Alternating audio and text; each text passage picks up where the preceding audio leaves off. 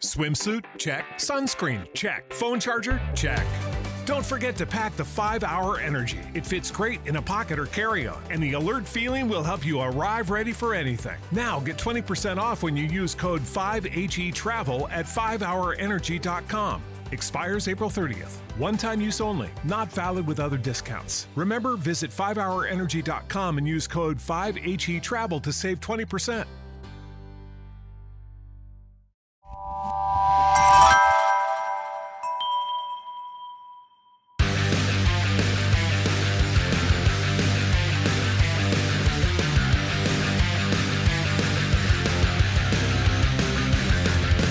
Welcome to Pit Pass Moto, the show that keeps you up to speed on the latest in motorcycling and brings the biggest names in motorcycle racing right to you. I'm Dave Sulecki. And I'm PJ Doran. And today, we're bringing you the Pit Pass Moto Year in Review, where we're highlighting some of the favorite moments from the show over the last 12 months. The COVID-19 pandemic has obviously affected everyone all over the globe, and we felt the effects of it with racing this year, obviously, starting with Daytona getting canceled, which was a real bummer, and the race season starting and ending later than normal. 2020 Moto America Superbike champion Cameron Beaubier spoke with us in June as the season was finally kicking off, and he told us how it was a strange start to the season. Clearly, you've got the lion's share of points. You've got a commanding lead at this very moment. And one could argue, there's a bunch of fast guys behind you. We all know this: Scholtz, Gagne, Herrin, and more, to say nothing of Tony Elias, who had an uncharacteristically horrible day for him. I mean, that doesn't happen where, he has two unfortunate DNFs. No one wishes this on, I know you don't, you want to race against the best guys, and Elias certainly is one of them, as the others I've mentioned. But that was weird, it's just a weird start to the season. Yeah, it was kind of an uncharacteristically, start to the season for me too, because normally I don't know, like just looking at my track record the last few seasons, 4 seasons or so, like I've had a pretty bad start to the season, and then I'm trying to claw back points the rest of the year. And so, to come out of there with 2 wins, like I was just just happy and relieved. And obviously, I'm feeling really good on my bike, and my bike feels good. The crew's working awesome. Everything's going good. And so I don't want to get too excited. I just want to keep the ball rolling. It was pretty crazy, having Tony's come out swinging the past few years, and just as soon as he got over here, really, I remember he won the first 2 rounds at COTA, did it the next year, same thing. It is kind of nice to start off on the front foot. And we're going back there, but the thing is too, those guys started getting faster and faster throughout the whole weekend. So we'll see how it goes next round there. But like I said, man, my attack Yamaha is working so good right now. It's pretty. I remember last year when they went from a factory team to attack and Yamaha partnering, everyone was a little worried about it, but I honestly think it was a blessing in disguise. My bike, just the knowledge that Richard has built up throughout the years with attack, and then all the knowledge that Yamaha has, they pieced everything together, and it's really the best of both worlds right now. So yeah, I'm enjoying it.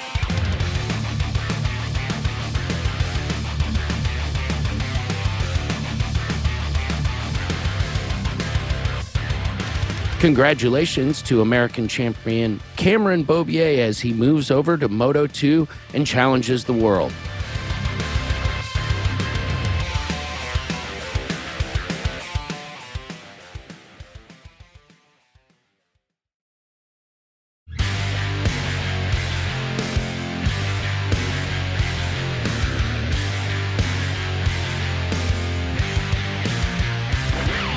Motorcycle racing legend John Hopkins also felt the effects from the late start to the season with his new riding academy and trying to help cultivate the talent of young riders.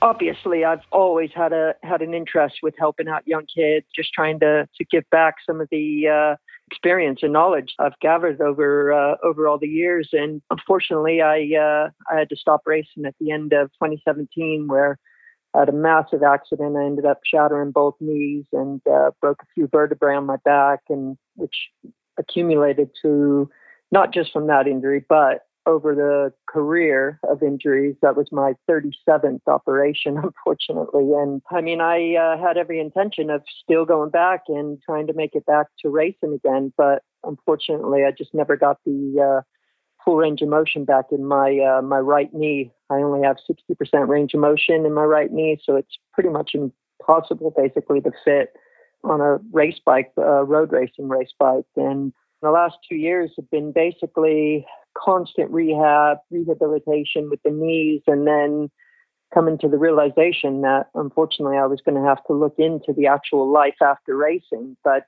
you know, I still obviously wanted to be involved with the industry, and, you know, it all came about, like I said, over this last winter, and I ended up getting an offer, and basically a job offer, to be a rider coach to Joe Roberts on the American Racing Moto2 team. And I started getting connected with the team owner, Buttbull, and, you know, I started working with Joe, and everything started to progress really well. And then as we started to connect and, you know, work together, then I actually formed the plan to obviously start the American Racing Academy, because, you know, that's the one thing lacking in America, unfortunately, is a really good competitive path up through the ranks into the World Championship of racing. I mean, the level of racing over there is insane, with the amount of projects and the academies and everything they have, you know, European and worldwide based. So, you know, we just wanted to try and make our mark and do everything we could to help young American talent. And so, like I said, we started the American Racing Academy. There wasn't a whole lot we could do. Unfortunately, when we started to get things off the ground, the whole coronavirus hit, and we really like to collaborate and, you know, eventually work with Moto America and Dorna and MotoGP by getting a full-blown junior cup within Moto America that can boost them straight into a Moto3 or, you know, European style world championship. But we had to get our feet off the ground. So we started, you know, with the Avale Cup that was already going to be running this year in the Moto America series in conjunction. So, you know, we ended up getting 4 kids that, you know, we had a search around, and, you know, we spoke to Avale, we spoke to Moto America, and, you know, there was 4 kids that seemed quite good. And so we brought them on board, and right now we're helping them out through the Avale Cup this season. John was an awesome guest, and it was wonderful to talk to him about the positive impact he's having with his new school, and we hope he continues to heal all of the injuries that he's unfortunately sustained throughout his career. Former co-host and founder of Pit Pass Moto, Tony Wenk, opened up to us about how his Riverside Raceway was dealing with quarantine and the shutdowns. Unlike some of the negative stories we've heard about business in the news, Tony actually had some positive things to share with us. We had a pretty good season, actually, already. We had the Justin Brayton. Everything was shut down. So COVID's actually been, if it doesn't kill me, it's been the best thing that's ever happened to me. Because we had the Justin Brayton shootout. We had 1,834 entries with practice on Friday. So that was like, we killed it. You know, it was really good. Ran that event, and then I went off without a hitch. I mean, that's a ton of freaking people. I mean, it was packed. I don't think I've been to a race that big ever, except for like nationals, you know, amateur nationals and stuff. We were smoked. I was laying in bed the next day after the whole thing was over with, like, oh my God, I could finally lay down. And we'd been shut down because of COVID up until that. And I had worked out a plan with the sheriff and the local emergency management people and stuff. So we were dialed, like we could do it. Well, word got out that we had this thing, we pulled it off, and Loretta's was struggling to get qualifiers done, right? So they called me that day, and he's like, hey, we want you to run a super regional, which they got rid of the area qualifiers, and they ran the regionals, which is huge. It was huge. It wasn't near as big as the Justin Brayton race, but it was awesome. And so we ran that one. My intention was to be done after that, because that was like right into fireworks season. We were running fireworks, you know, I sell fireworks. So, and fireworks has never been better. As his friend, I know Tony always has some of the best stories, and he shared this classic one from his younger days. Yeah, I was like 16, and I'm like, I know I can just clear the driveway at the shop perfectly. I know it. And my dad's like, you're going to crash and get hurt. I'm like, no. It's like, you got to wear all your gear, and you're a moron, and I hope you don't die. I'm like, all right. So I jumped that thing. That freaking thing jumps like a bathtub. And it was probably, I don't know, maybe 30 feet, not big, but it had a real incline and a real downside. And I freaking rode the front wheel on that Goldwing all the way down into the flat before it finally swapped violently and pitched me off and totaled the motorcycle, right? And my dad's standing there with some other guy. He's selling a car. So he's like some customer, and they're like, wow. And I jump up and I'm freaked out, and I'm like, help me lift it. And my dad goes, no. And he turned around and walked away. And that was like the only conversation we ever had about that Goldwing, but it was completely totaled. I mean, like the fairing. Throw it away. I wish we'd have had a video of it. Yeah, it was throw it away the motorcycle. I really don't think that's Honda's target customers' use of the vehicle. No, but it would have been a killer video. I'm with you, Tony. All this stuff that we did when we were young and didn't know better. Like, if I'm going to offer this Goldwing for complete and utter garbage, I should probably take maybe just a picture at least. I had convinced myself I could do it. And that bike would wheelie, actually. Yeah, they've got enough motor. It'll wheelie, and I had my buddy, he'd throw himself backwards. He would be riding on the back, and we could ride that thing all the way through town.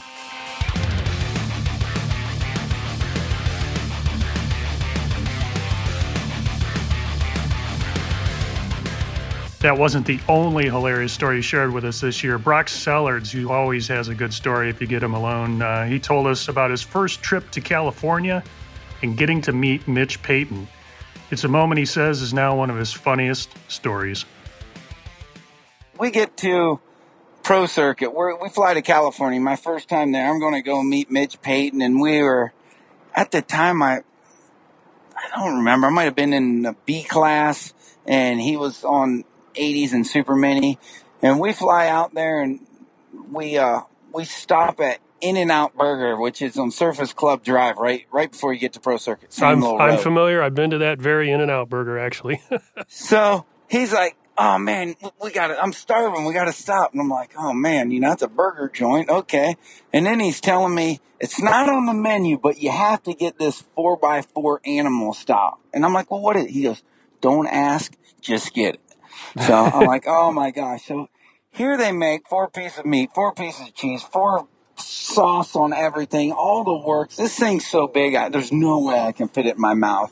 And here you get these big old pile of fries, and we're like trying to scarf it down while we're going into, meet Mitch. And I'm thinking this is probably the worst idea I've ever had, but I was awesome. Just timid. So we get into Pro Circuit, we walk in, Mitch is there.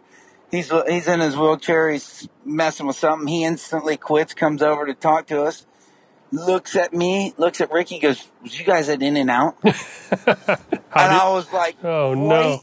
I was white as a ghost, man. You could read right through me. Here I am, a kid. Meeting Mitch Payton of all people, right? Yeah, Mitch Payton's like calling us out, and I cannot make eye contact with him because I am scared that I'm getting fired in my eyes, So he's like, no, what makes you think we did? He's like, come here. He's like, because no, he knows Ricky, why? That's why. Yeah, he's like, come here, and he's like, no.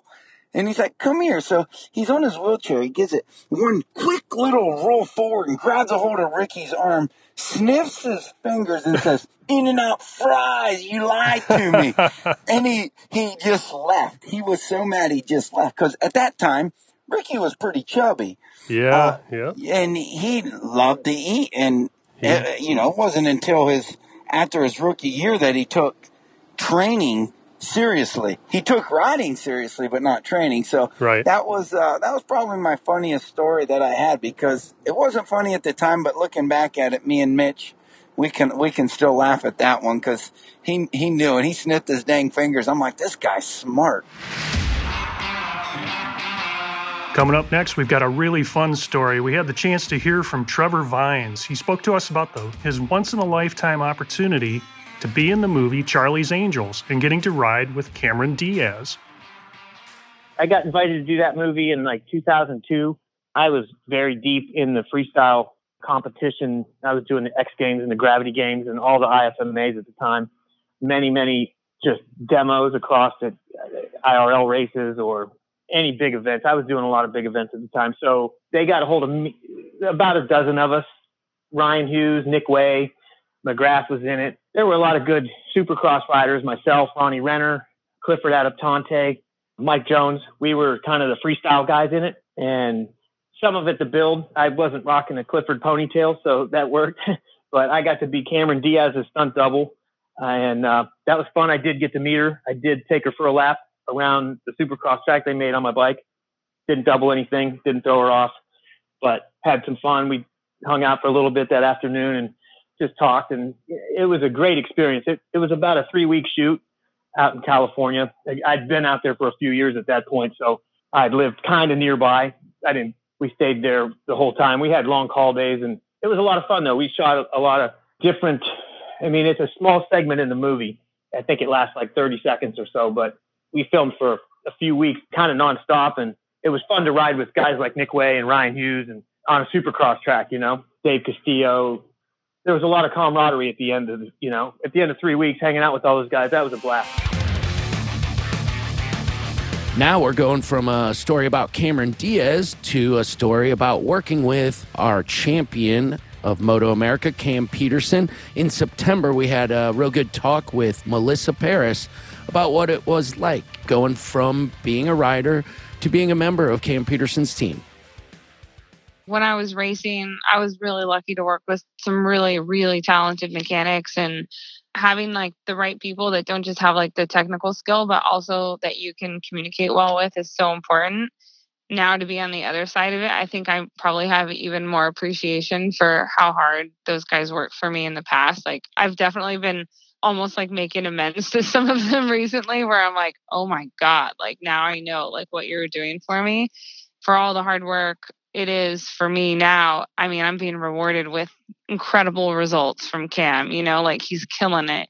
And so I know that my guys were working just as hard, and I never brought them national level wins like that. And it never seemed to slow them down or deter them at all. And so I think it's given me a new appreciation probably for all the support I had over the years. And I don't know, it's fun. It's cool. It is an individual sport, but it's definitely a team sport. And I'm lucky because Cam's so appreciative. He's always the first one to give me a big hug or a high five or whatever and say thank you. And it's cool. I feel really motivated to help him.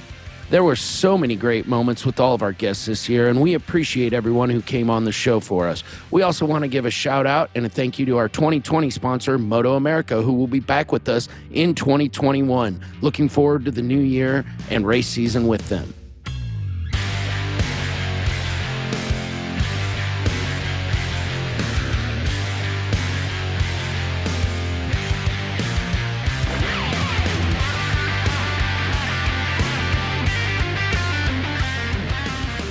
We will be away for the holiday, but we'll be back with new episodes starting January 14th. Thank you for tuning in this year. If you haven't already, make sure to subscribe to us on your favorite podcast app where you'll get alerts when new episodes are uploaded. If you have a moment, please rate and review us as well. We really appreciate it. And again, make sure to also follow us on Twitter, Facebook, Instagram, and of course, pitpassmoto.com. This has been a production of Evergreen Podcast. A special thank you to Tommy Boy Halverson, Chris Bishop, producer Leah Longbreak, and audio engineer Eric Coltnow. I'm Dave. And I'm PJ.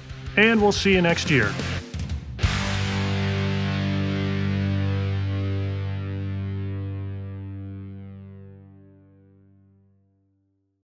Without the ones like you, who work tirelessly to keep things running, everything would suddenly stop.